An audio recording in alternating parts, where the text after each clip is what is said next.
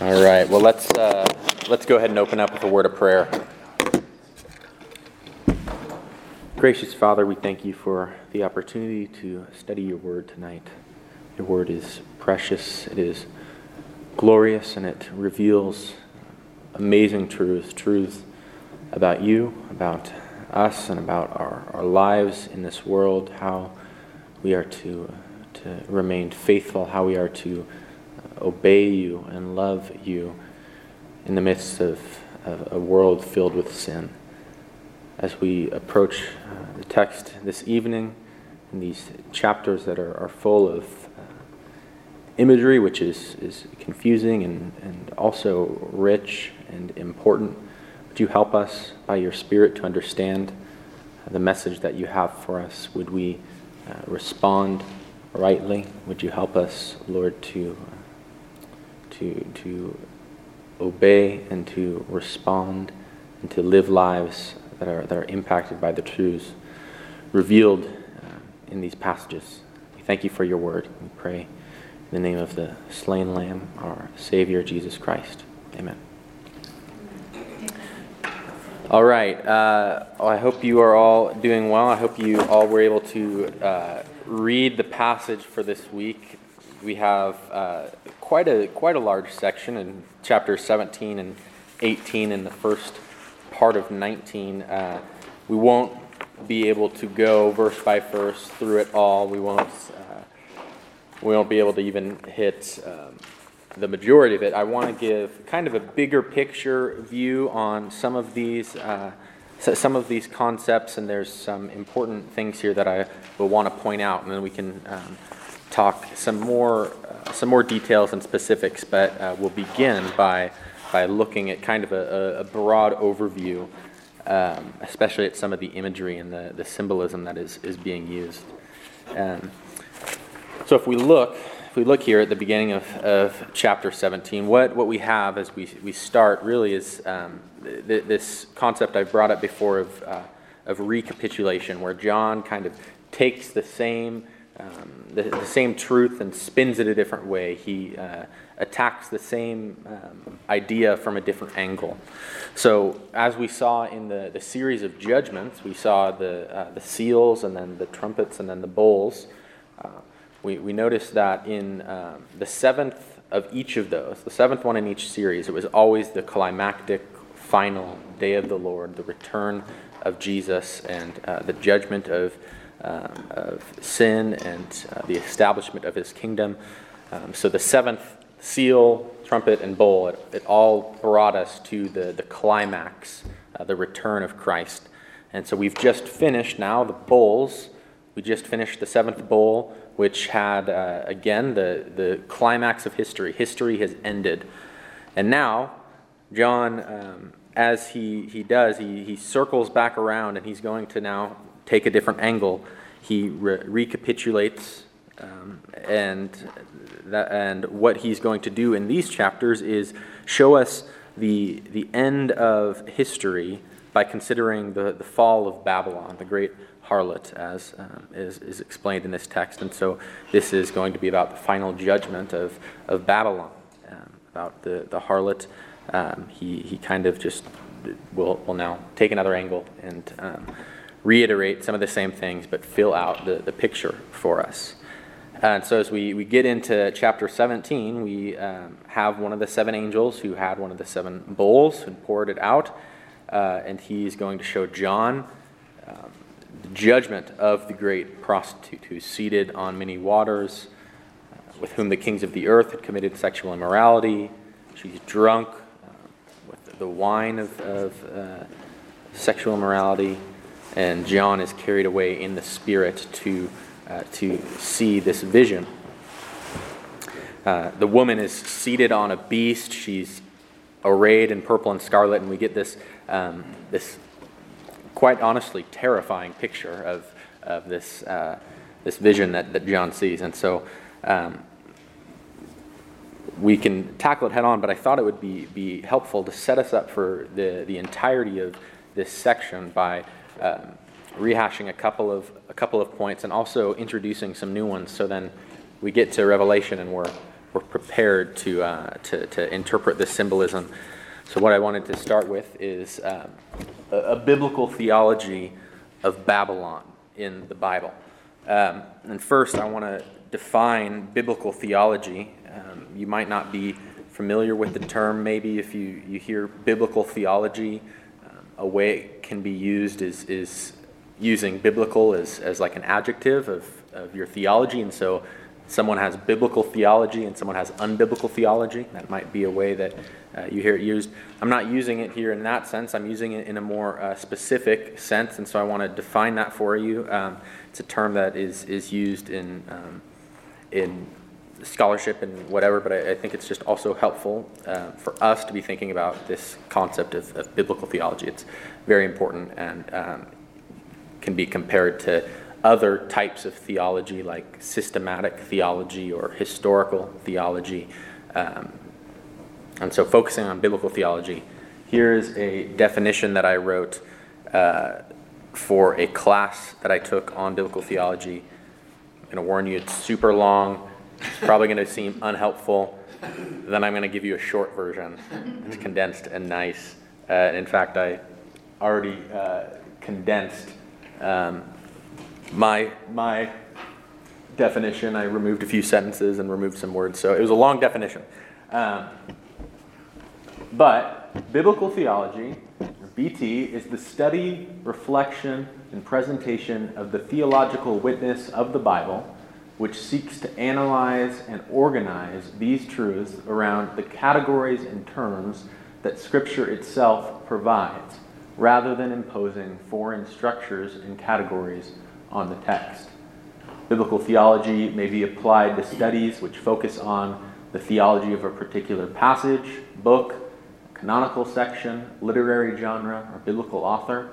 On a larger scale, the term may be applied to studies which concentrate on the canon, the entire Bible, either the Old Testament, New Testament, or both.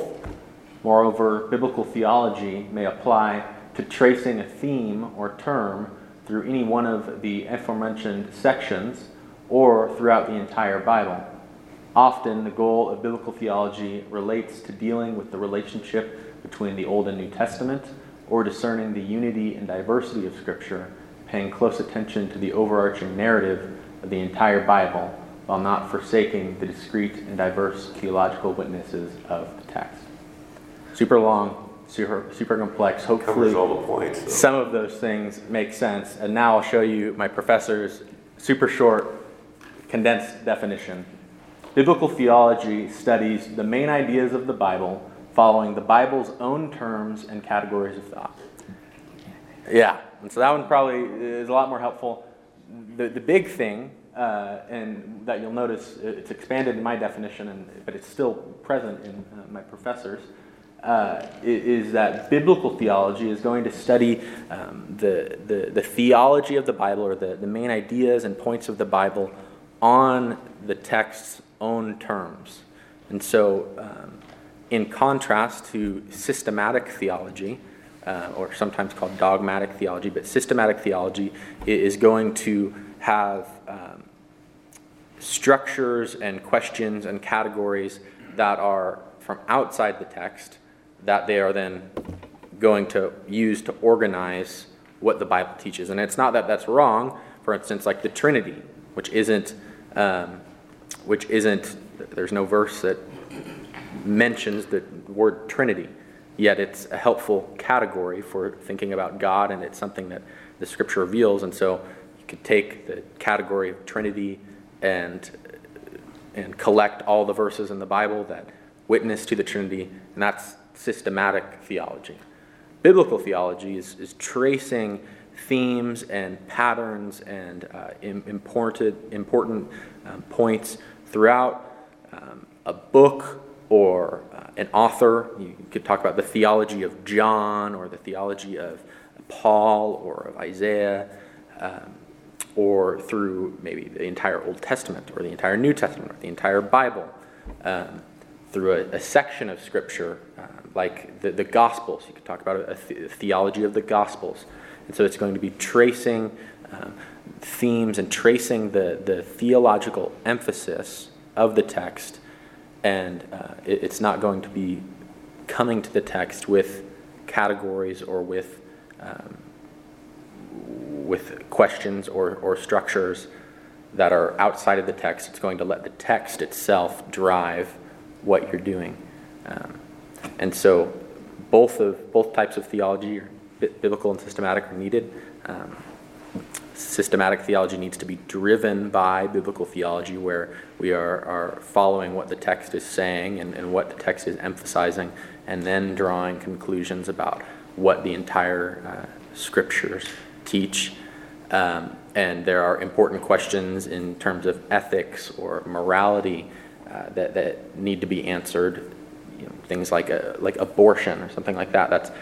Is abortion okay? It's a question that we're asking outside of the text. It's not a question that any biblical author asks. It doesn't mean it's a bad question. It's a very important question, but it's different than letting the text drive our questions and emphasize things. And so, does that make sense? Does that seem pretty clear? So what you're doing is we're doing systematic theology. Going from just reading it in the order that it's written, right? That would be biblical theology, because we're reading it as it is presented. We're reading it on its own terms, and we are not coming to it with questions that are outside of the text. We're letting the text drive our emphasis. We're going to emphasize what the text emphasize and point out themes, or it can also be tracing themes throughout the entire Bible, throughout books, and that's actually what we're going to be doing here tonight with Babylon. But the core is again that it's on the Bible's own terms, and it's going to be reflecting on the main ideas and themes and emphases that tie together the Bible within certain sections or within the whole Bible. You'll see that a big, and I mentioned it in my definition, a big focus in biblical theology is the unity of the entire Bible and tracing the story of the entire Bible, or tracing themes throughout the entire Bible, trying to pinpoint what at its core ties the entire Bible together. Some people, especially for the Old Testament, you might argue that the concept of covenants ties together the entire Old Testament.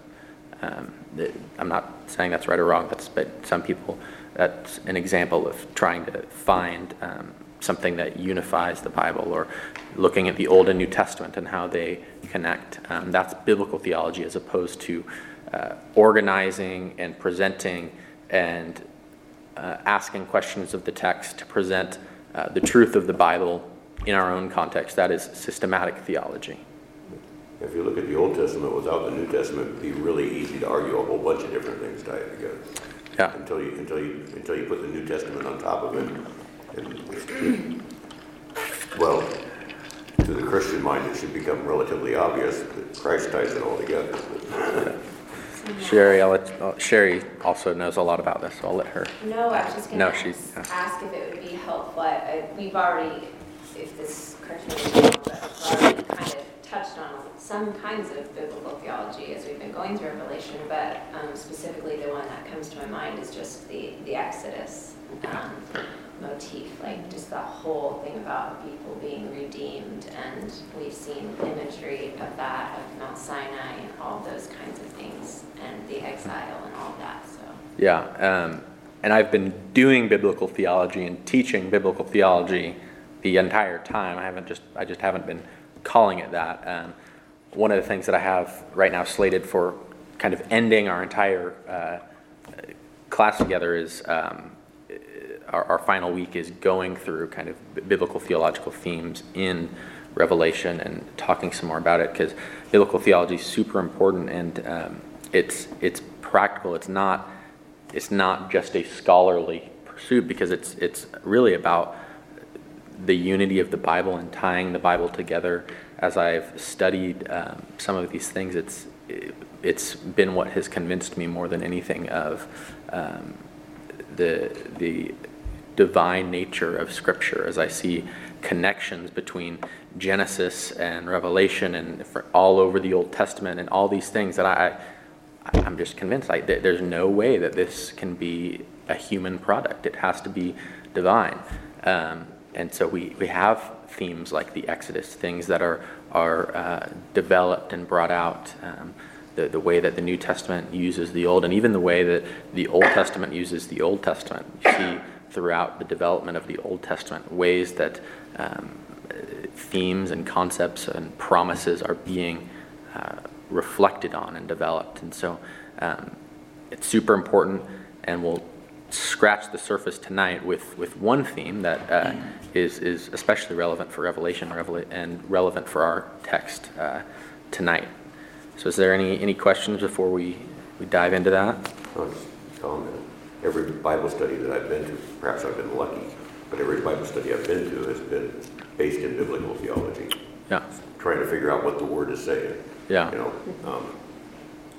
Our Bible study on Thursdays, other Bible studies I've been to half a dozen different ones since I've been attending here. Yeah. They came and went. But small groups used to be really big for a while, and I've attended probably half a dozen different small groups. Yeah.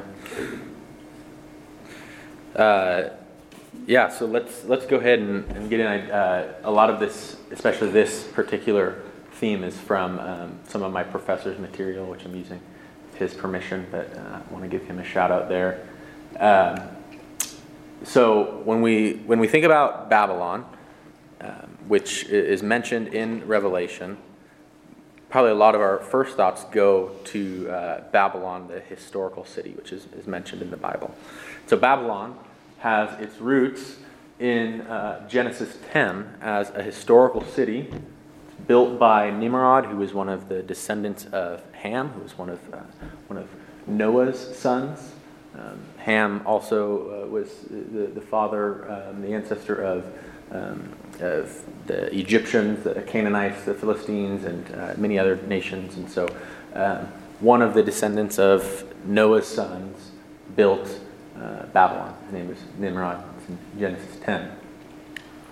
So that's mentioned. And then in the next chapter, we have the narrative of the Tower of Babylon.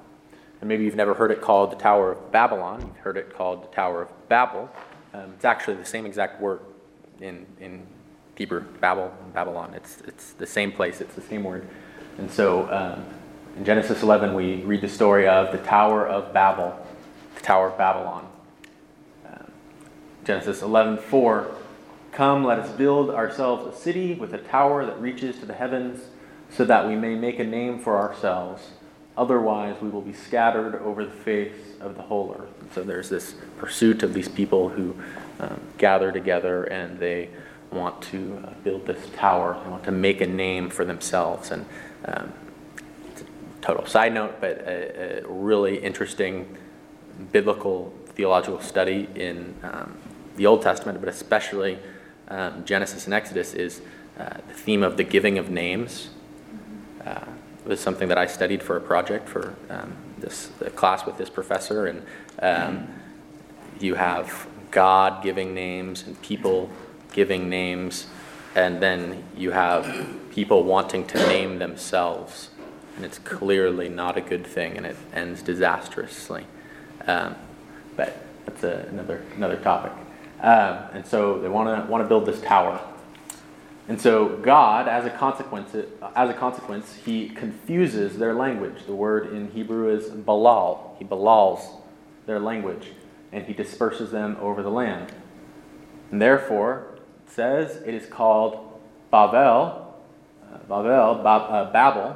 for their Yahweh confused, balal the language. And so Sherry's the only one who can read Hebrew, but you can see if you just look at the weird-looking characters, they look almost the same. There's one letter that's different, and the one letter that's flipped is a B or an L. And so the first one is Babel and Balal. And so there's kind of this play on words that's interesting, and it's one of the characteristics of names that are given in the Old Testament is there's some connection to the event or what happened. And so God confuses them, and they call the place Babel. And then that same word, Babel, is what throughout the rest of the Old Testament, whenever you read Babylon, it's that word, it's Babel. It's not any different, it's just that same word. Is there a real city in Iraq, Babylon? Because Saddam Hussein was going to revive Babylon. There could be. I mean, I no clue. Yeah. And so here we have Babylon established, and the key though that I'm trying to point out is that Babel and Babylon, they're the same. That I don't know why most translations they say Babel in Genesis 11 and then Babylon everywhere else. Some translations don't. But anyway. And so another biblical theological theme that just pointing out how cool it is and how significant it is.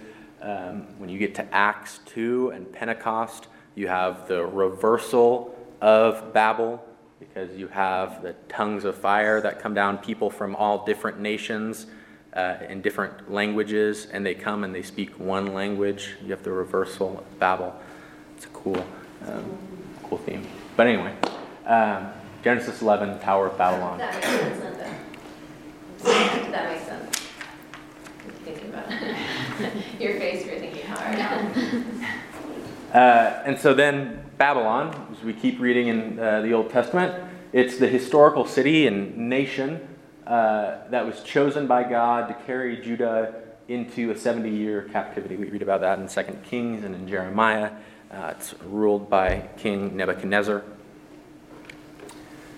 They destroyed Jerusalem and the temple, and they take survivors captive to Babylon.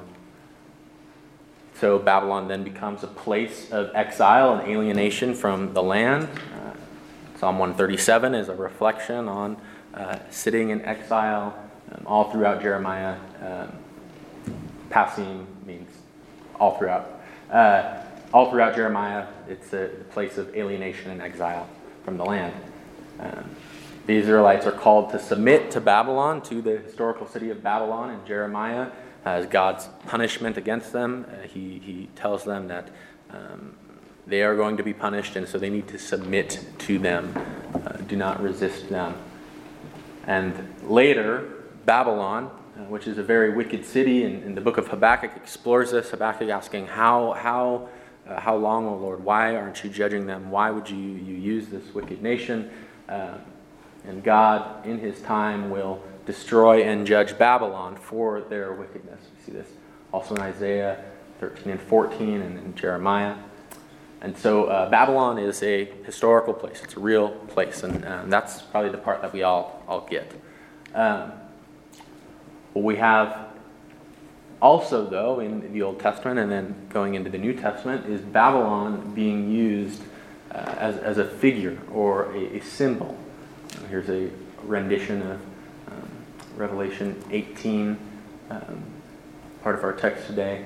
I thought I'd throw up there. But essentially, Babylon becomes representative of all of the Gentile people, the worst Gentile people. Babylon, all nations, all Gentiles, they will eventually recognize and submit to Yahweh's rule. We said in Psalm 87 and Daniel 4. But more applicable for us in our text is that Babylon becomes representative of worldwide spiritual adultery and idolatry. Babylon, the great mother of prostitutes and of the abominations of the earth, as we read in our text today, it begins to stand for a global commercial system autonomous from God, which is overthrown by the Messiah in this big section in Revelation. And so what happens is this historical city Babylon, as this theme develops, it's this evil, wicked city. And you see a similar thing happen with Egypt. but it becomes really like the archetype for wicked nations and for nations and peoples who stand against God, for those who oppose the will of God. And so as a historical and real nation, it was a nation who God used for the judgment of the sin of his people, but he judged them even more because of their extreme wickedness. And so Babylon stands for the totality of people against God and his ways. And that is what John is going to pick up on in Revelation and start doing. And as we'll see here, he's not going to be talking about the literal specific city of Babylon. And it's not that this is going to be a literal city in the Middle East that is rebuilt. Actually, Babylon, the historical Babylon, was destroyed and prophesied that it would never be rebuilt, and it has not been rebuilt or regained power or authority. And so in this text, John is going to start using Babylon as this symbol for the ungodly world system, for the totality of people against God. And we'll start to see that. I thought it would be helpful to give us that groundwork and at least see how we get there from the scriptures, how it progresses in terms of what it starts to stand for, and then when we get to Revelation, how John is going to be using it. So does that make sense so far? Just where we're at? Okay.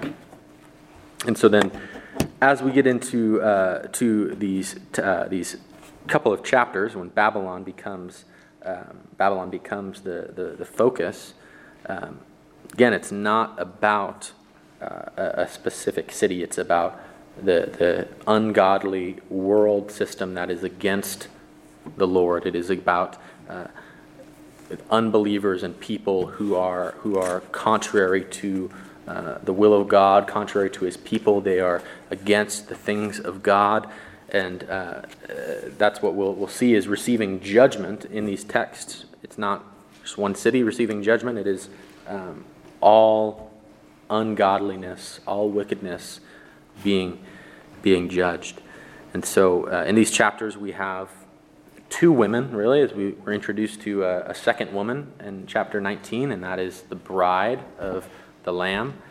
And so this section could be titled the tale of two cities, or the tale of two women, the harlot and the bride, the New Jerusalem and Babylon. Just as the dragon, the beast, and the false prophet, the unholy trinity, which I talked about a couple of weeks ago, they made a mockery of the true God.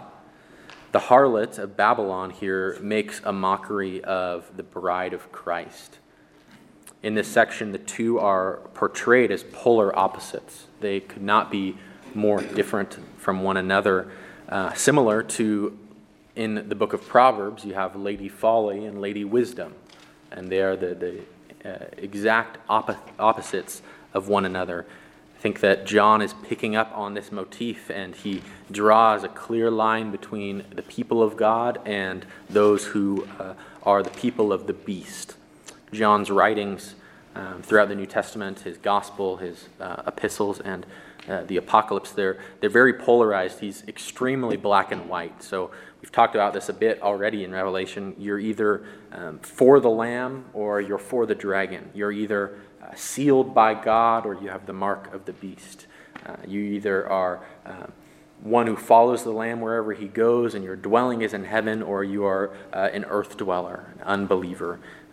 You are either with the harlot Babylon or you are with the bride of Christ. And so there's this clear distinction here. And Matt, just for fun, can I add with that, that's like the Bible's doing that all the time too. Like if we're talking biblical theology, like Psalms, like we studied, like you're always the wicked and the righteous, and Yeah, Psalm 1, the always righteous through- one. and all the way through the book, or the seed of the two lines. Like the Bible's always delineating that. And so as the harlot, she is really a symbolic figure representing all of those who follow the dragon, those who follow the beast. Because of this, we can take the description of unbelievers throughout the book and combine it with John's description of the harlot here in these chapters, and it gives us a holistic picture of human beings who rebel against God. In this section, the whole host of human beings who reject Christ as their king are symbolically represented as a prostitute, as a woman who prostitutes herself to the beast. This should bring to mind for us the frequent Old Testament passages where foreign nations and Israel itself are described as whores who have prostituted themselves to false gods. Think of the book of Hosea or Ezekiel 23 or other passages. It's a very common metaphor. And again, it's not going to be a literal prostitution or sexual immorality here, though that might be an offshoot of it. The center of it is idolatry. It's spiritual adultery, which throughout the entire Bible, this metaphor is very prominent, that idolatry and unfaithfulness to the covenant, betraying God, it is portrayed as cheating on God, as adultery with other the gods. simplest form of that sentence would be to have anything other than God as your center. Yeah. To be centered on anything but God would be to be an idolatry to God. Yeah, and so that is what here the sexual immorality is standing for, is idolatry, and for this spiritual adultery. The name Babylon, as we saw, it brings to mind the historic city that was one of the greatest enemies of Israel in the Old Testament. They were the ones who took Israel out of the land into exile. John's description here also has connections to some of the depictions of Tyre and Sidon and Egypt and other nations in the Old Testament, which, especially in the prophets, are judged.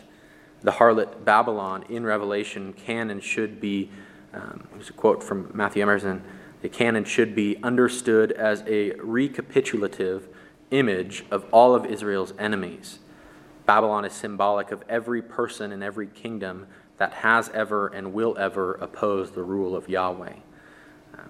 Babylon is anyone who stands against the Lord. And so one thing is, as we see the comparison and contrast between the two women in this chapter, the harlot and the bride, there's a few things that we should notice. For one, their clothing. Maybe you picked up on that. In this first chapter that we read, what is the harlot wearing? How is she dressed? Yeah, scarlet. It's purple and scarlet. Sorry? Gaudy finery. Yeah. A ton of gold and jewels and pearls. Show off clothes. Yeah, and to be frank, she's dressed as a prostitute, is how she is dressed. And as we see, her actions only confirm that this is her occupation. In contrast, the bride, when we get to chapter 19, what does the bride wear? White. Yeah, wears white linen. In 9:8, it was granted her to clothe herself with fine linen, bright and pure. And so there's this very distinct contrast here in Revelation and in other parts of Scripture. The white, the pure linen, it represents sexual purity, as it does elsewhere in Revelation. And again, it's not a literal sexual purity, but showing that they have abstained from idolatry and they've remained faithful to the Lord. And so John, in bringing in this symbolism, this contrasting their sexual purity and the sexual impurity of unbelievers of Babylon, he makes this primarily about spiritual prostitution again. That this is keep emphasizing it because it's so central in here, that it's a spiritual adultery and a idolatry that is at the core of Babylon's sin and misdoings, and it is at the core of the righteousness of the bride, is that they are pure. They have been kept pure from idolatry, from spiritual adultery. Second, even the way that these two women relate to the world's political and economic powers, it puts them in stark contrast. And so the harlot is seduced by, and she seduces kings and merchants in 17 and 17:18 and in 18:3. It represents the fact that the unbelieving world and those who inhabit it are full of corruption. The red in her clothing and the cup that she drinks, it indicates that she persecutes the people of God. She's drunk on the blood of those who have been killed, the martyrs, the witnesses of Christ. The saints, on the other hand, they abstain from spiritual adultery. Their purity, it testifies to their citizenship in heaven, in the kingdom. They are oppressed and martyred at the hands of these same kings and merchants who are seduced by the harlot. And so the harlot lays with the kings and merchants, while the bride lays down her life in opposition to them. There's this distinction in how they relate to the unbelieving world. And thirdly, the harlot and the bride have very different relationships with their consorts. The beast, which the woman rides upon, it eventually destroys his consort. It destroys Babylon. The beast destroys Babylon, even though they were committing adultery together. The Lamb, on the other hand, has a pure, undefiled, eternal marriage to his bride. And so there's just a few examples of the contrasts that we see between these two cities, these two women. Did anyone else see how there's that contrast, especially in the clothing? The clothing is a very clear example of the fine linen, the white that the saints are wearing, and the purple and the red that is being worn by the harlot. And so then, related to the descriptions of these two women, the harlot and the bride, is the portrayal of unbelievers and unbelievers in the book. Babylon, it does stand for the totality of unbelievers against the Lord, against his ways. It also is representative of just the ungodly world system and political, economic, religious powers. And the bride is the people of God. And when we think more individually, the way that unbelievers and believers are portrayed in the book, it lines up with how these two women are portrayed in these chapters. So the way that John depicts Babylon, the harlot, in chapters 17 and 18 is directly connected to his picture of unbelievers throughout the rest of the book. It's clear in 17:15, where the waters upon which the harlot is seated, upon which she sins, they are identified as the unbelieving nations. And so in the same way that the harlot is the opposite of the bride, so the nations who follow the beast are opposites of the chosen believers who follow the Lamb. Throughout Revelation, the same imagery used to contrast believers and unbelievers are picked up in these chapters. And so one place that we see this clearly is within the addresses to the seven churches. with the warnings given to Pergamum and Thyatira and Sardis, they all contain language that mirrors the descriptions of the unholy trinity, the dragon, the beast, and the false prophet, and especially the harlot. There's a lot of the same language. So, for instance, John warns Pergamum against false teaching and sexual immorality, and reminds the church of Christ's war against the enemies of Yahweh. It's connected to the false prophet, the false teaching, and then sexual immorality and the harlot. To Thyatira, Christ warns them of the woman Jezebel, the description of Jezebel, and the destruction that will come to those who follow her. It's so similar to how the harlot is portrayed in Revelation 17 and 18. And then the warning to the church at Sardis, it reminds readers of the contrast between believers, those who have white garments, and those who have soiled garments, unbelievers. In each of these contrasts, it is the church who is pure and undefiled, while unbelievers are unrepentant, sexually immoral, and soiled by their sin. John warns these three churches in particular to flee from these practices and from the rebelliousness toward Yahweh that they signify. Destruction waits for those who do not turn from their idols and turn to the living God. Do you see how some of those same images and those same ideas are then brought out in the descriptions of the harlot? So for the churches to engage and be dealing with false teaching and false prophecy, for them to be sexually immoral, for them to soil their garments or to wear white garments, it's directly connected to the relationship that they have with the harlot. And in these earlier chapters, he's in a sense saying, stay away from Babylon, from the harlot, and all that represents. That's essentially what happened to Israel before the exile. They got false prophets. The real prophets they persecuted, chased out of town, killed, murdered. Yeah. And they're the ones that warned them about the exile that they never believed was going to happen. Yeah.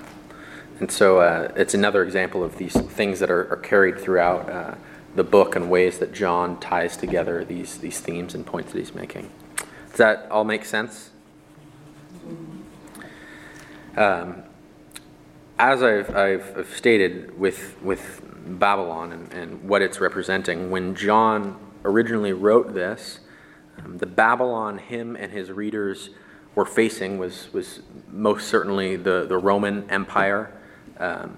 There may be some details and some of these depictions of the harlot that connect with Rome. One scholar says, for first century readers of Revelation, John's message is clear. Making your bed with the harlot means making your bed with the Roman political and economic machine.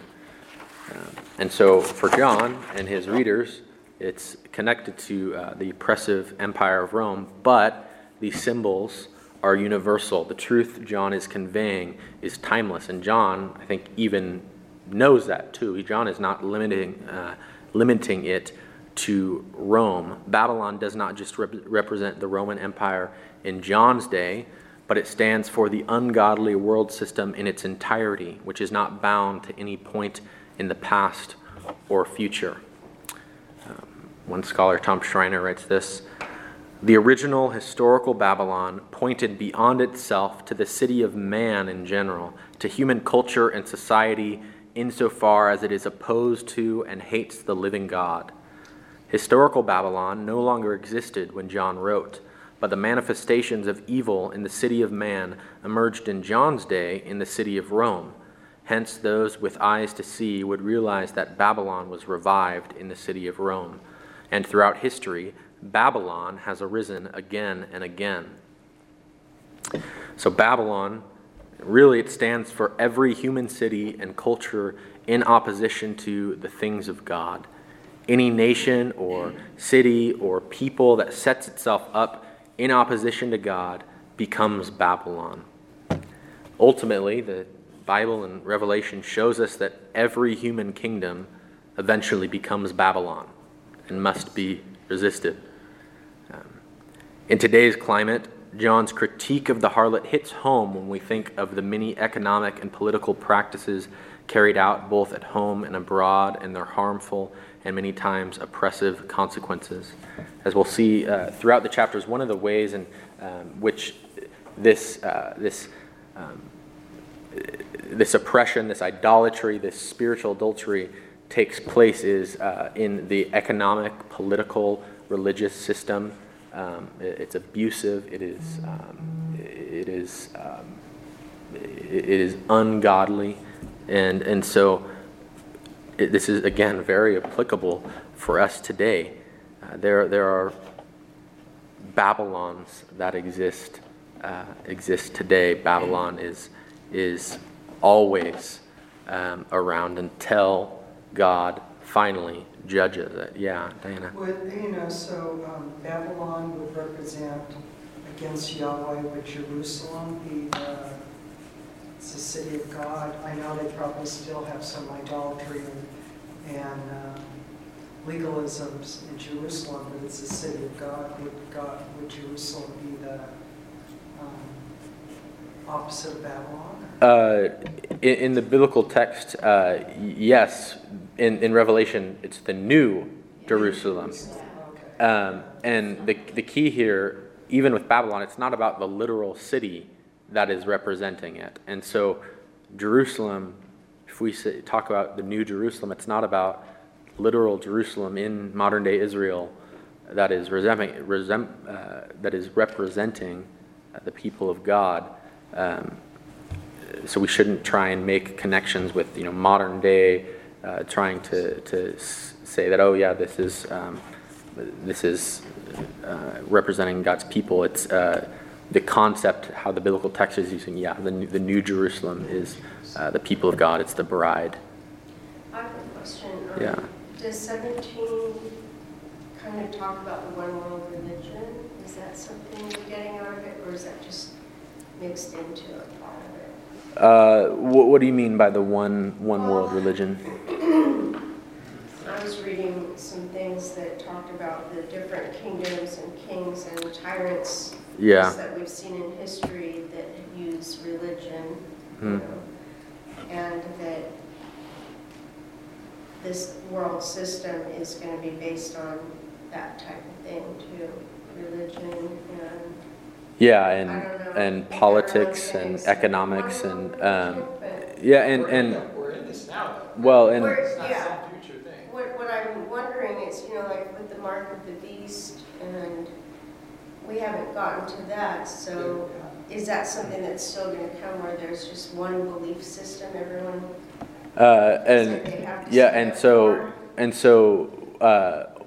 We have, in a way, gotten to the mark of the beast, and because it's not about the way it's portrayed, maybe in some movies and novels, it's not about a physical mark on the head, and so in terms of the people who are in allegiance with Babylon, who are in allegiance with the beast, who are against God, there is this, one religion in the sense of that they are, a people against God.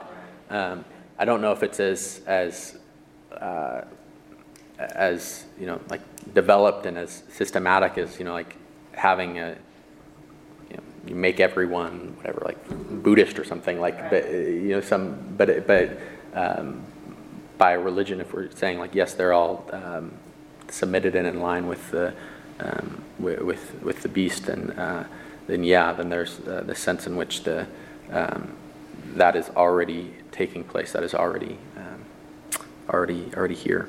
Like Daniel in the fiery furnace, and when you hear the sound of all the music, if you don't bow down and worship the leader, then we're going to throw you in the fiery furnace.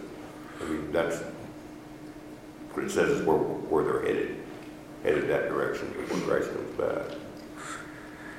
Yeah, and so the big point, again, with all of this is that Babylon is, it can stand for any and every human, nation, or city, or people, or culture that is opposed to the ways of God, especially ones that are idolatrous and that have a primary focus on this economic and political and religious system that is against God and His ways. And again, in our own climate, this is so relevant. And so just if you take a minute and reflect or maybe respond, what do you see in our own modern day? What areas?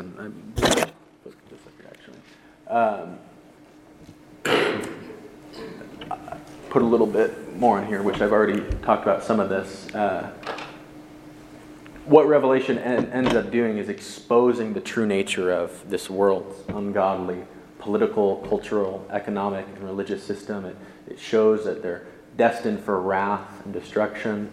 In this world, every human kingdom eventually becomes Babylon and must be resisted. So one of his purposes in communicating through these symbolic visions is to reorient our values and our worldviews around those of God's Word and of His kingdom. And I'll get back to the question I was going to ask in just a minute. But at the center of this is idolatry. It's a quote from Tim Keller. It's long. It's really good. He says, "The secret to change is always to identify and dismantle the basic idols of the heart." Martin Luther wrote that the Ten Commandments begin with the commandment against idolatry. Why does this come first in the order? Because, he argued, the fundamental motivation behind law-breaking is idolatry. We never break the other commandments without breaking the first one. Why do we ever fail to love or keep promises or to live unselfishly? Of course, the general answer is because we are weak and sinful. But the specific answer, in any actual circumstance, is that there is something you feel you must have to be happy that is more important to your heart than God Himself.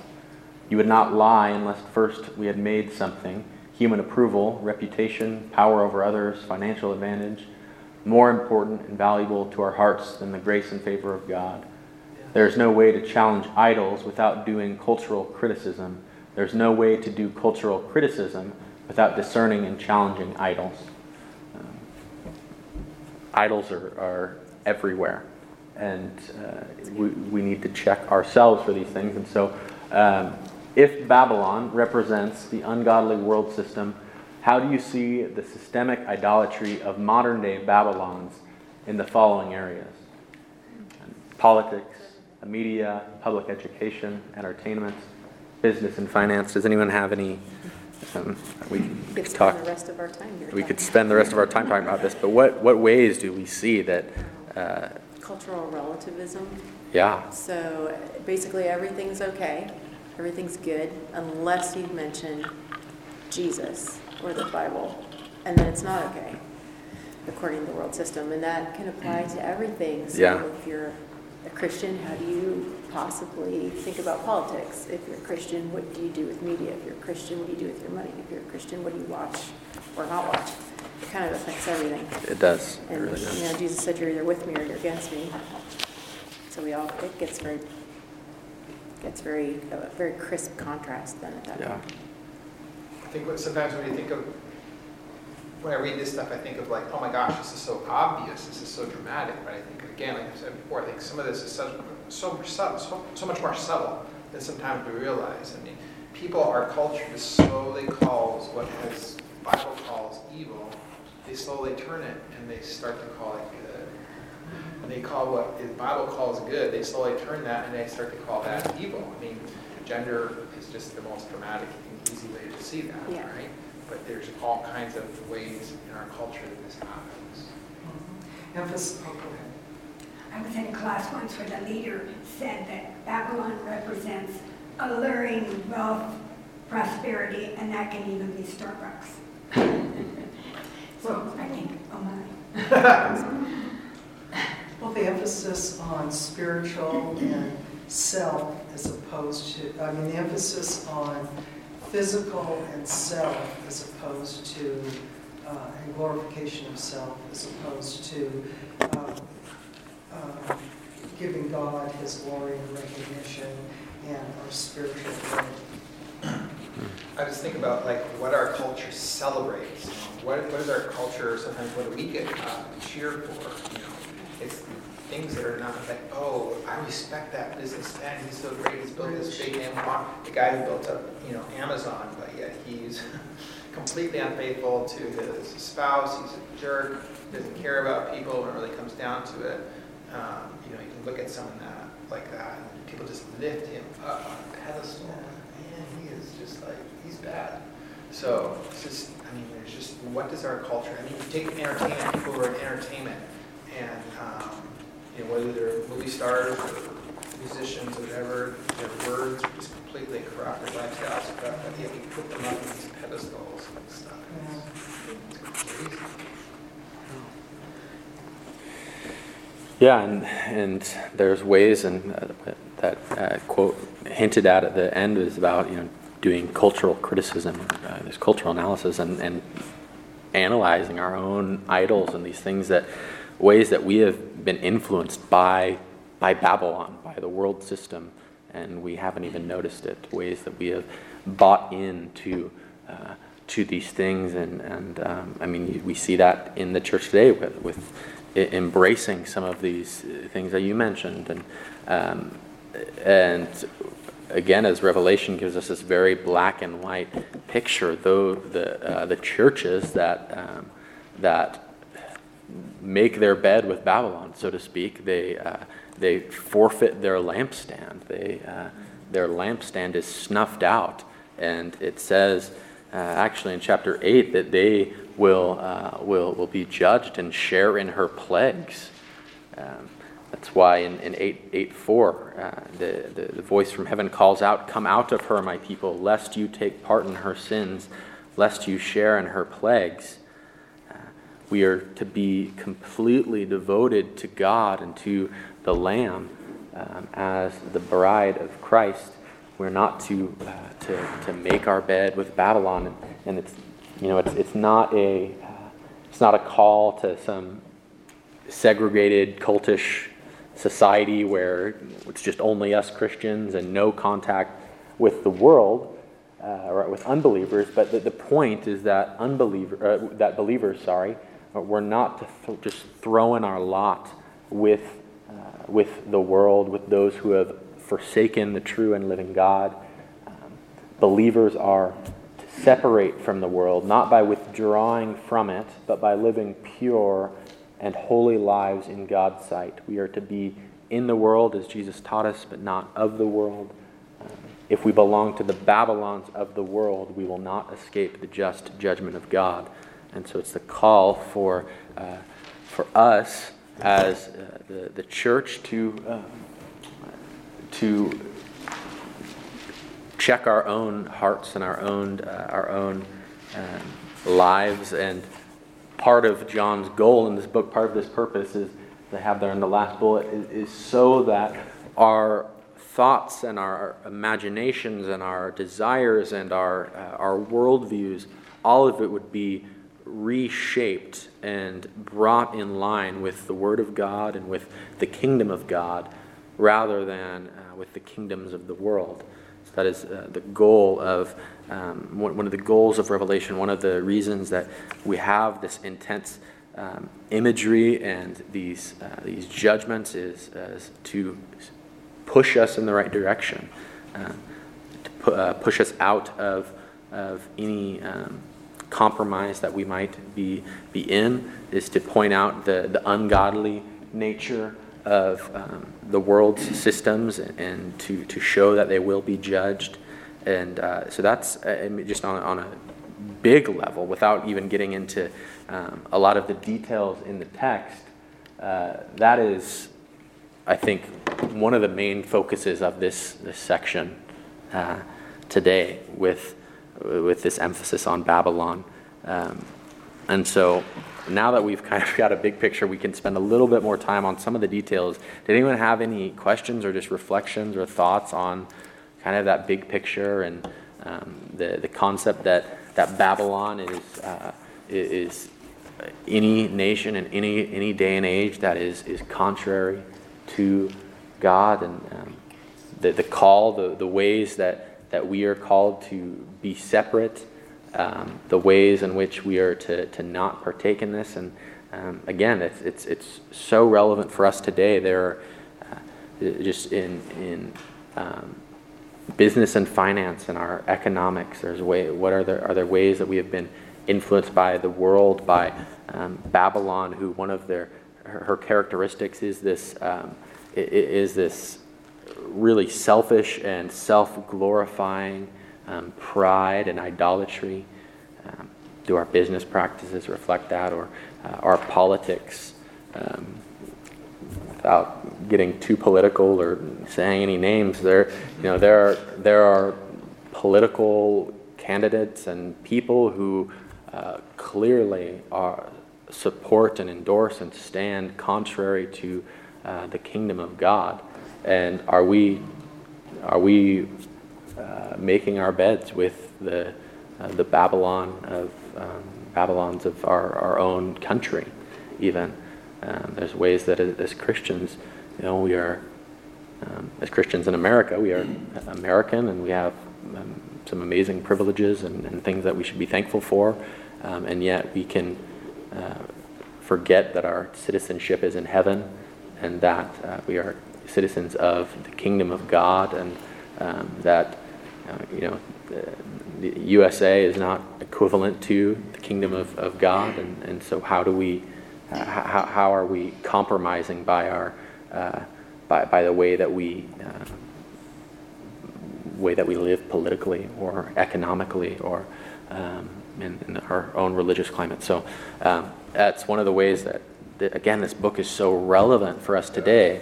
It's not just about the far future, because this is right now. This is stuff that is right now, that is present in our very own day and age, that has been present from when Babylon was a historical city, and will be present until Jesus returns and judges all ungodliness. And so it's something that we can be gleaning from and measuring ourselves against. Are we in Christ? Are we following the Lamb and not compromising, not laying down with the ungodly world system? So yeah, something that we came across was the part where we're to come out of this. Yeah. Was going back and looking at Sodom and Gomorrah when Lot got out. Mm-hmm. Yeah, and there's actually it's interesting you note that. There's also another probably allusion there in that next verse 5. For her sins are heaped as high as heaven. That's the same language it uses of the sins of Sodom and Gomorrah, that they have reached as high as heaven. So that's an interesting note. I think for me, it was like I think it's the last slide that you had up there, and that line about what the Bible is doing and reorienting us. Like that would just be for me what I would make bold and highlight and italicize, because I think, especially the part about kingdom, because when you're talking about the earthly kingdoms, and every human one will be Babylon, or will be. I think a lot of times we think about being Christians, or I think about I'm a Christian, but I don't often truly have this real life. I don't know even how to say it, but I don't have the reality of living in the kingdom of God already. I see myself as a Christian, but I see myself as just a Christian in the world, as opposed to seeing myself as a citizen of a kingdom that is a now kingdom that is coming in full.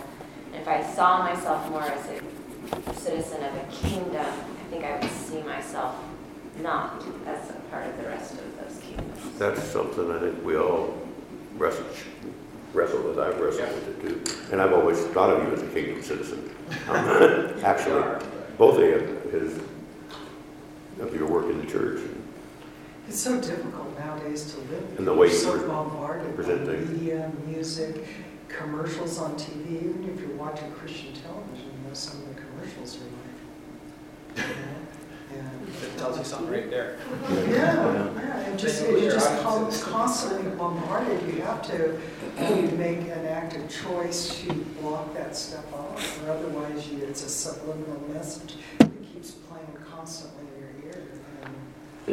Yeah, and as Sherry is saying, the big thing, and we talked about this earlier in our study, is the already not yet nature of the kingdom of God, and there's aspects of the kingdom of God that are already, and there's things that are not yet, that are yet to be. Revelation is very clear about our citizenship. Even those of us still on the earth, and whether we're facing persecution or whatever, our citizenship is in heaven.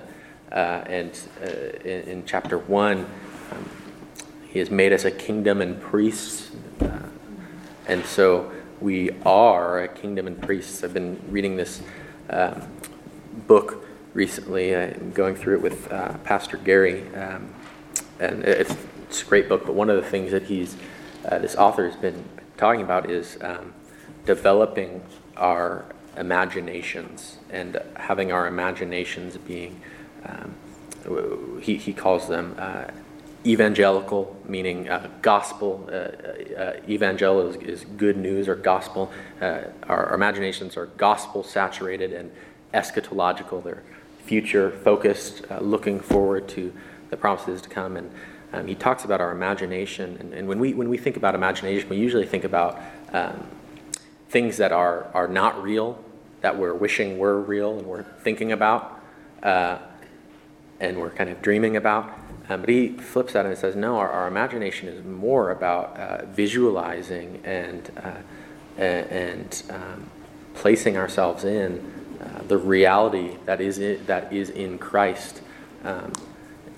As we live in this sinful world, and we are to how are we to believe that we are a kingdom of God, and that we are saints? It is with what he calls this eschatological imagination, with the eyes of our heart being shaped by Scripture. Hebrews 11 talks about faith being the conviction of things not yet seen, and so our imagination, as we picture these realities, as we live these realities, it becomes they become our reality, and we live into them. And it's how we live into these things that are already and not yet. And he said one quote there's one quote that he said that really stuck out to me. And he said, "It takes fully formed, gospel-centered, eschatological imagination to look at a sinner and see a saint." And it's so true. Like it takes us being saturated with the truth of Scripture, and in our hearts believing and hoping and looking forward to these things, to look around at the church, to look at ourselves, and in the midst of everything in this world, to hold and cherish these promises that are given to us in Christ. When you talk about imagination, it's something a pastor I listen to, he's dead now, but I listen to him every once in a while on the radio. Spent several sermons explaining that God lives in actual reality. What we perceive as reality is something God imagined and created. So basically, we're living in God's imagination. Our reality is something that God imagined and created, and that's something that you don't want to spend a whole lot of time contemplating, I don't think. But I just think that whole concept of re-imaging the world in our own hearts and minds based on what God's word says is true is so important. And that's why God tells us that we need this word over and over in our hearts and minds, because that's the only way that we can re-image what we see around us to what is actually true. Yeah, this is the true story of all of history, of our lives, of the future, of the past. And there are so many other stories and worldviews and paradigms that are competing and trying to sell us that they are true, and only God's word provides us with reality, with the spectacles to see clearly things as they are in Christ. And so yeah, this is a great book for, in the midst of all this crazy imagery, reshaping our minds and our hearts to live as citizens of the kingdom of God. So, we could spend a little bit of time as digging deeper into some of the details. There are some things in chapter 17 especially that are very complex, especially as we get into, let's see, verses 7 through 14. There are some details there that are very, very difficult to interpret. I will point out a couple of things that are, I think, important to note. In verse 8, we again see the mention of the book of life, the dwellers on earth, and again, it's a technical term in Revelation for unbelievers. Unbelievers whose names have not been written in the book of life from the foundation of the world will marvel to see the beast. Those who are not written in the Lamb's book of life, those are the ones who will marvel to see the beast. If you are in the Lamb's book of life, you will not marvel at the beast. This speaks to God's election, his sovereign election of people for salvation, people who are responsible for their sin, and yet God has destined and planned all of history. He is sovereign, and that is clear in the book of Revelation. There's another statement in verse 14 that I really liked as well, and thinking about our own identity and salvation. Those with the Lamb are called and chosen and faithful.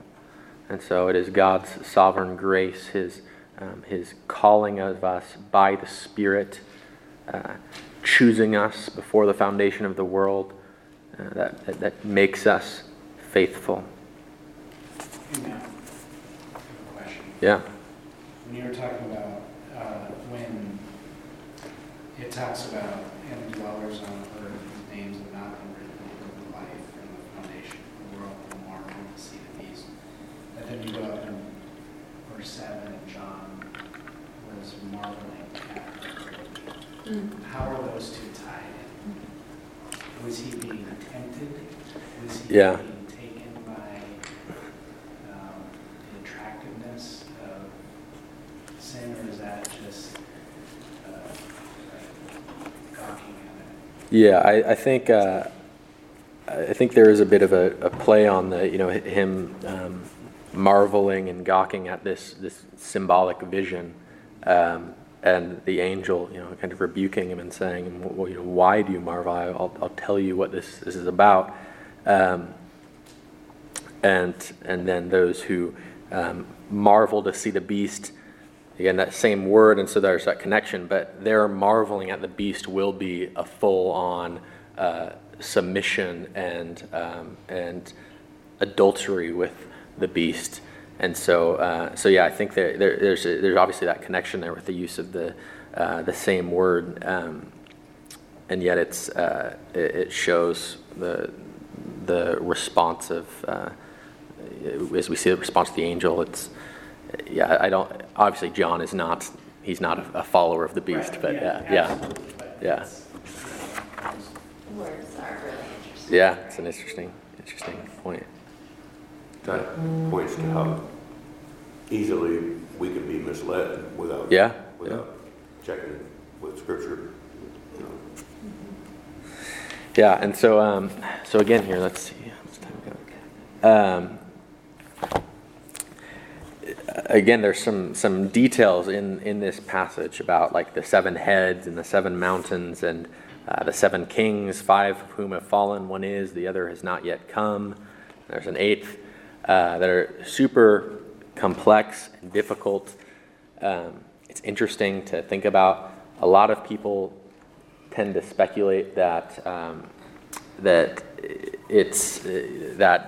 because this is probably referring to Rome in some way, that the 7 heads were 7 Roman rulers, and you have all these different scholars and commentators trying to propose, the first one is this person and the 7th one is this person, and the bottom line is none of the theories work. You have to always well, if you skip this one guy and he only ruled for 1 year and so he probably doesn't count, and well, let's start at this ruler, and it doesn't really work. And I think that it's best to see it in line with the rest of the book, which has only been using numbers symbolically, and interpret it more symbolically and generally, seeing that John is, again, the connection to Daniel's visions, and that John is speaking of all of the empires throughout history that have afflicted the people of God, the ungodly world systems and empires that still afflict them, and the ones that will come and afflict them. And the bottom line, ultimately, is clear. However you identify the heads and the horns or whatever, the bottom line is they will be destroyed by God. They will be conquered by the Lamb. And so one of the things I've been trying to stress throughout our whole study is seeing the bigger picture and focusing on the message being conveyed.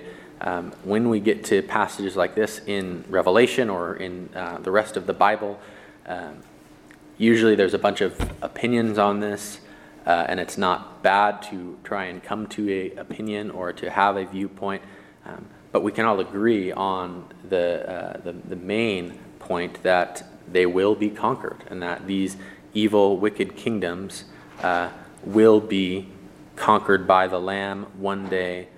He is the Lord of Lords and King of Kings.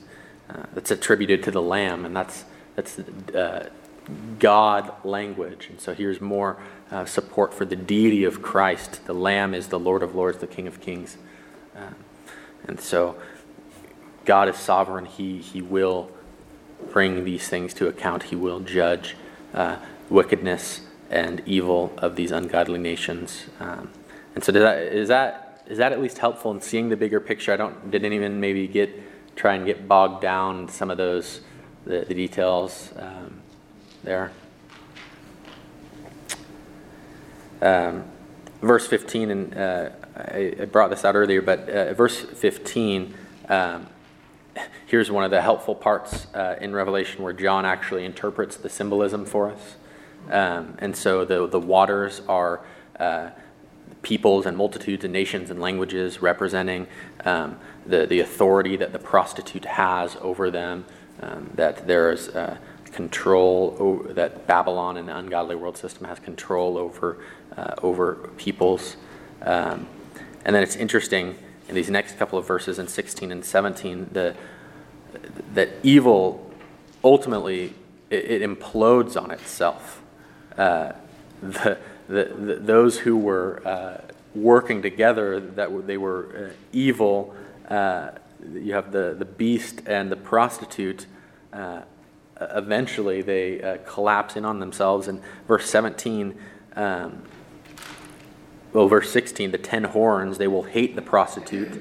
And the 10 horns, I think it's best to see, as we saw earlier in the book of Revelation, them representing kingdoms, horns being symbolic for power, and 10 being a symbolic number. And so these kingdoms, and they hate the prostitute. For God, verse 17, has put it into their hearts to carry out his purpose by being of one mind, handing over their royal power to the beast until the words of God are fulfilled.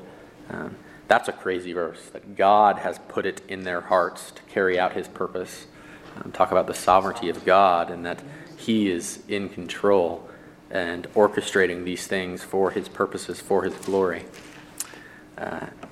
Ultimately, evil just implodes on itself. And then in chapter 18, it's a very interesting chapter. A lot of it is like poetic and like hymns and songs.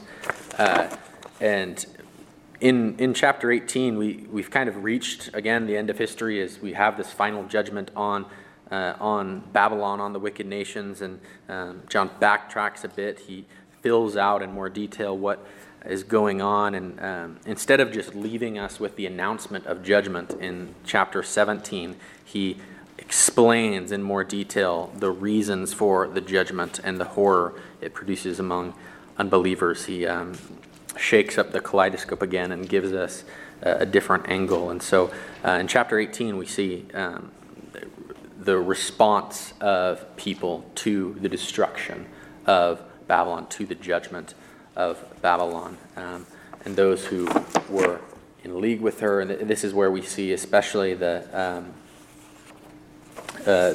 economic and political abuse and idolatry with the merchants and those on the sea. And this whole chapter is just ripe with imagery and with allusions from especially Ezekiel 26 and 27, Jeremiah 50 and 51, several chapters in Isaiah. It's just so rich with all these judgments and with the connections to especially Tyre in Isaiah and Babylon and the judgments of Babylon. And we talked about this a little in verse 4 and the call to be separate and to come out of Babylon. God says that she will be paid back. He has remembered her iniquities. Verse 7 in chapter 18 is really the center of the sin of Babylon. She glorified herself. And that is the root of sin, is glorying yourself, idolatry, serving the creation rather than the creator. And she will be judged for this. And there's weeping and wailing from the kings of the earth, those who prostituted, who committed sexual immorality with the prostitute. They, alas, they cry out over and over. And some of their rule and their sinful economic systems, some of that is brought tumbling down, as we see in verses 12 and 13. The enjoyment they get from these different things is destroyed. And as we get into verse 20, it switches from the response of unbelievers, the response of the wicked, to the response of the saints. Heaven and the saints and apostles and prophets are called to rejoice, for God has judged Babylon. And there's some intense language of her being thrown down. She will be found no more. There will be no singing, no more light, no more merchants. All these things because of her idolatry and her prostitution, her spiritual prostitution. And then getting into chapter 19.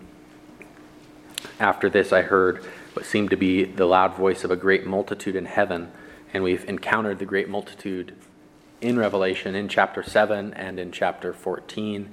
The great multitude are all the people of God, all the followers of the Lamb, and they cry out, "Hallelujah! Salvation and glory and power belong to our God, for his judgments are true and just. For he has judged the great prostitute who corrupted the earth with her immorality, and has avenged on her the blood of his servants. Hallelujah, the smoke from her goes up forever and ever."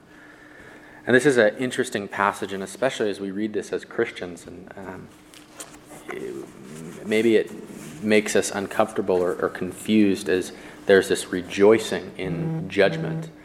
We think about, well, what about the calls to love our enemies and to pray for those who persecute us, and what about evangelizing and sharing the gospel with people, and why are we, or is it wrong to celebrate this? And so a few things we can note. I think first and foremost, the reasoning behind this celebration in verse 2, for or because his judgments are true and just. So we praise God because of his true judgments, his justice. Because he is true and just, he must punish wickedness. In fact, he would not be just if he didn't do so. And so we can rejoice in that. Another thing to note is that this rejoicing, it's after the judgment has occurred. And so following the judgment, we can rejoice in the fact that these things have been avenged, that they have been set right. And I think that's another important point as we look at this, that we can long for justice and for things to be set right, and we rejoice when God does carry out his justice. And another thing this means is also the deliverance of the righteous, of those who Christ has purchased. He avenges the blood of his servants, and so that is one of the beauties of God's justice here, is that it is for the deliverance of his people as well.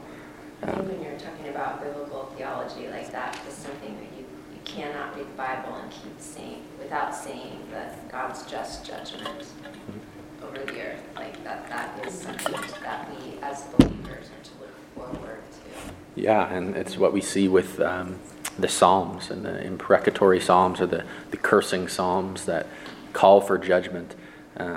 The key is it's never about taking justice into your own hands or avenging yourself. Justice is mine, says the Lord. Vengeance is mine, leave it to me. Paul quotes in Romans 12. And so it's patient endurance and waiting and longing for God's justice, and it is right to do so. It is right to want that. Yeah, Diana. I have family members that are not saved, and I feel real inadequate. I feel a real resistance when I go to bring up the subject, specifically my son. So in one way, I long for God's judgment. In another way, I am terrified for them. Yes. And I feel so inadequate. I feel like God is the one to draw us to himself. So he's the one. So I think not only looking at the sermon today, Bob, goes out and brings the gospel to everyone, but I think equal importance is the power of prayer, and to lift those of us, of the ones, because I can't do it myself. I can't get in a dialogue with my son or people that I love, my coworkers that aren't saved. It grieves me when I see things on Facebook and stuff. They don't get it, and there's nothing else I can do but and hope that God will show mercy on them and soften their hearts so that they will accept this truth. Yeah. So in a case like that, how do you answer to the believers are going to rejoice? When you know your dad. Yeah. Oh, my son. We're rejoicing in God. Yeah. Rejoicing in God. His character, his justice and righteousness, but I do feel a desperation. I do feel like this is... Here's this was a helpful quote from a scholar, Tom Schreiner. And this is a helpful book. He always has like a response and reflection section after he talks about the text, and he says, the loud hallelujahs and praise from the people of God when Babylon is judged may seem strange and even anti-Christian. How should we apply this as Christians today? First, the praise comes after the judgment, not before. Why does this matter? Because as long as unbelievers are alive, we are to long and pray for their salvation. But on the last day, after history has concluded, we will see that the judgment of God is right and true and just. None of us will question whether those who are in hell should be there, for then we will see the perfect rightness and goodness of God's judgment. Second, we should underscore that God's judgment is just and righteous. The punishment of Babylon is akin to the destruction of the Nazis under Hitler, When an evil empire that has spread terror and torment is destroyed, people rejoice. And third, the judgment of the wicked means the deliverance of the righteous. Saints praise God at the destruction of Babylon because her demise means relief and freedom for the saints. And so I think that first part especially was good, that it's we long for and we pray for their salvation, and just as the scripture says that God does not delight in the death of the wicked, and that he desires salvation. His justice and his judgment are right. And so there will come a time, especially as we behold him face to face, when we will understand that. And there will be, I don't know how much we will, how hard it will be with people like our sons and daughters or our parents or our coworkers. But yet we will have a right perspective and understand fully how these things can be so, how God can be just in this. And so we pray earnestly. We are faithful in proclaiming the gospel and being salt in this salt and light in this world. And when the end comes, we will see things clearly. But I think the sad part is, once you're a Christian, you realize that everyone is not going to be for God, even your own family members. So you do have to keep praying and hope that one day they will see the light and come to the fold. But it's biblical. Everyone is not for God, and it just happens to be some family members. It is hard. It's hard. Because as much as myself, God founders, don't want them to be lost, I can only do what God allows me to do, and that's to tell them about God, and then the rest is up to God. So you can only share the good news, and they receive it or they don't. And you'd be surprised. You may go through your whole life praying for that one person in your family, and boom, one day you'd be like, hey, they got it, they get it, they're with the Lord. And that's like, I guess it's that praise after the judgment kind of thing for us. It's like, yes, finally, but all we can do really is pray and eat. I think in the same way that I know I don't have faith eyes to see the kingdom that's happening, that is now, that is real. In the same way, I think it's comforting to know that, we don't see all of those things even as they truly are either. And it's not only comforting, but it's really important because it shapes our mind. We have to realize that the way I think about things is not the right way necessarily. I mean, it's not the way, I'm going to see things as they truly are when I do. And that's only going to be in Jesus and at that time. And so there's so many things we just don't see, and we have to keep trusting this. And as we get to these last few verses, again, there's the voice of a great multitude, the roar of many waters, the sound of mighty peals of thunder, and it's praising God. Hallelujah, for the Lord God Almighty reigns. Let us rejoice and exult and give him the glory. For the marriage of the Lamb has come, and his bride has made herself ready. It was granted her to clothe herself with fine linen, bright and pure. The fine linen is the righteous deeds of the saints. It was granted her to clothe herself. She didn't clothe herself. She was granted. It was God clothed her. And again, as we saw, it's the followers of the Lamb are the chosen and the faithful and the called.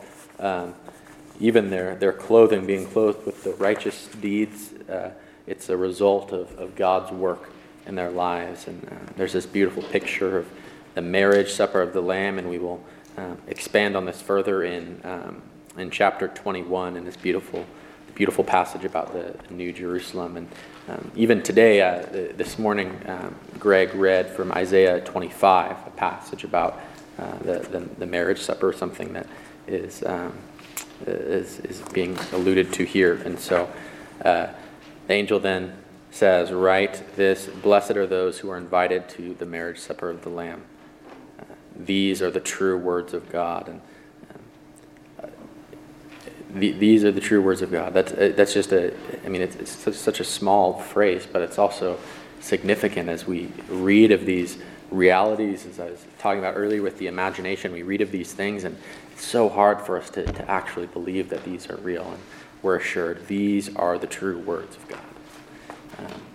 And so we will talk a lot more about that when we get to chapter 21 and the wedding supper of the Lamb and all its beauty. So, does anyone else have any questions or reflection or comments from this section? I just have a reflection from verse 11 where the merchants weep and mourn. Just because they don't have all those things, we came across that they're luxuries. They're crying over not having their luxuries, but not the needs, And I was just thinking, that's exactly where we're at, right in the middle of it. Yep. And then the last part that says that, and slaves, that is human souls, and we're talking about, human trafficking, just what people have done to other souls for their own pleasure, and just, and someday all that will be made right. Yeah. I love the repetition of the line, "in a single hour." In a single hour. There's big and strong, all the stuff, fields and books. In a single hour. And that's in comparison to the other symbolic numbers in Revelation, like the 1,260 days or the 3.5 years and then 1 hour. The judgment. Yeah. Well, that's what it says about the 10 kings. They'll have authority for like an hour. Yeah. Anything else? Great. Well, next week we will be focusing in on a little bit of a smaller section, but it's one that I mentioned last week. There's going to be some important things to talk about, especially with the millennium. And so it's Revelation 19:11 through 20:15. Make sure you read it. And we'll be talking about some of the different views on, especially in chapter 20, the 1,000 years and when that happens and everything. So I'm looking forward to that. Thank you all for being here. It's always great to study God's Word together. Thank you, Matt.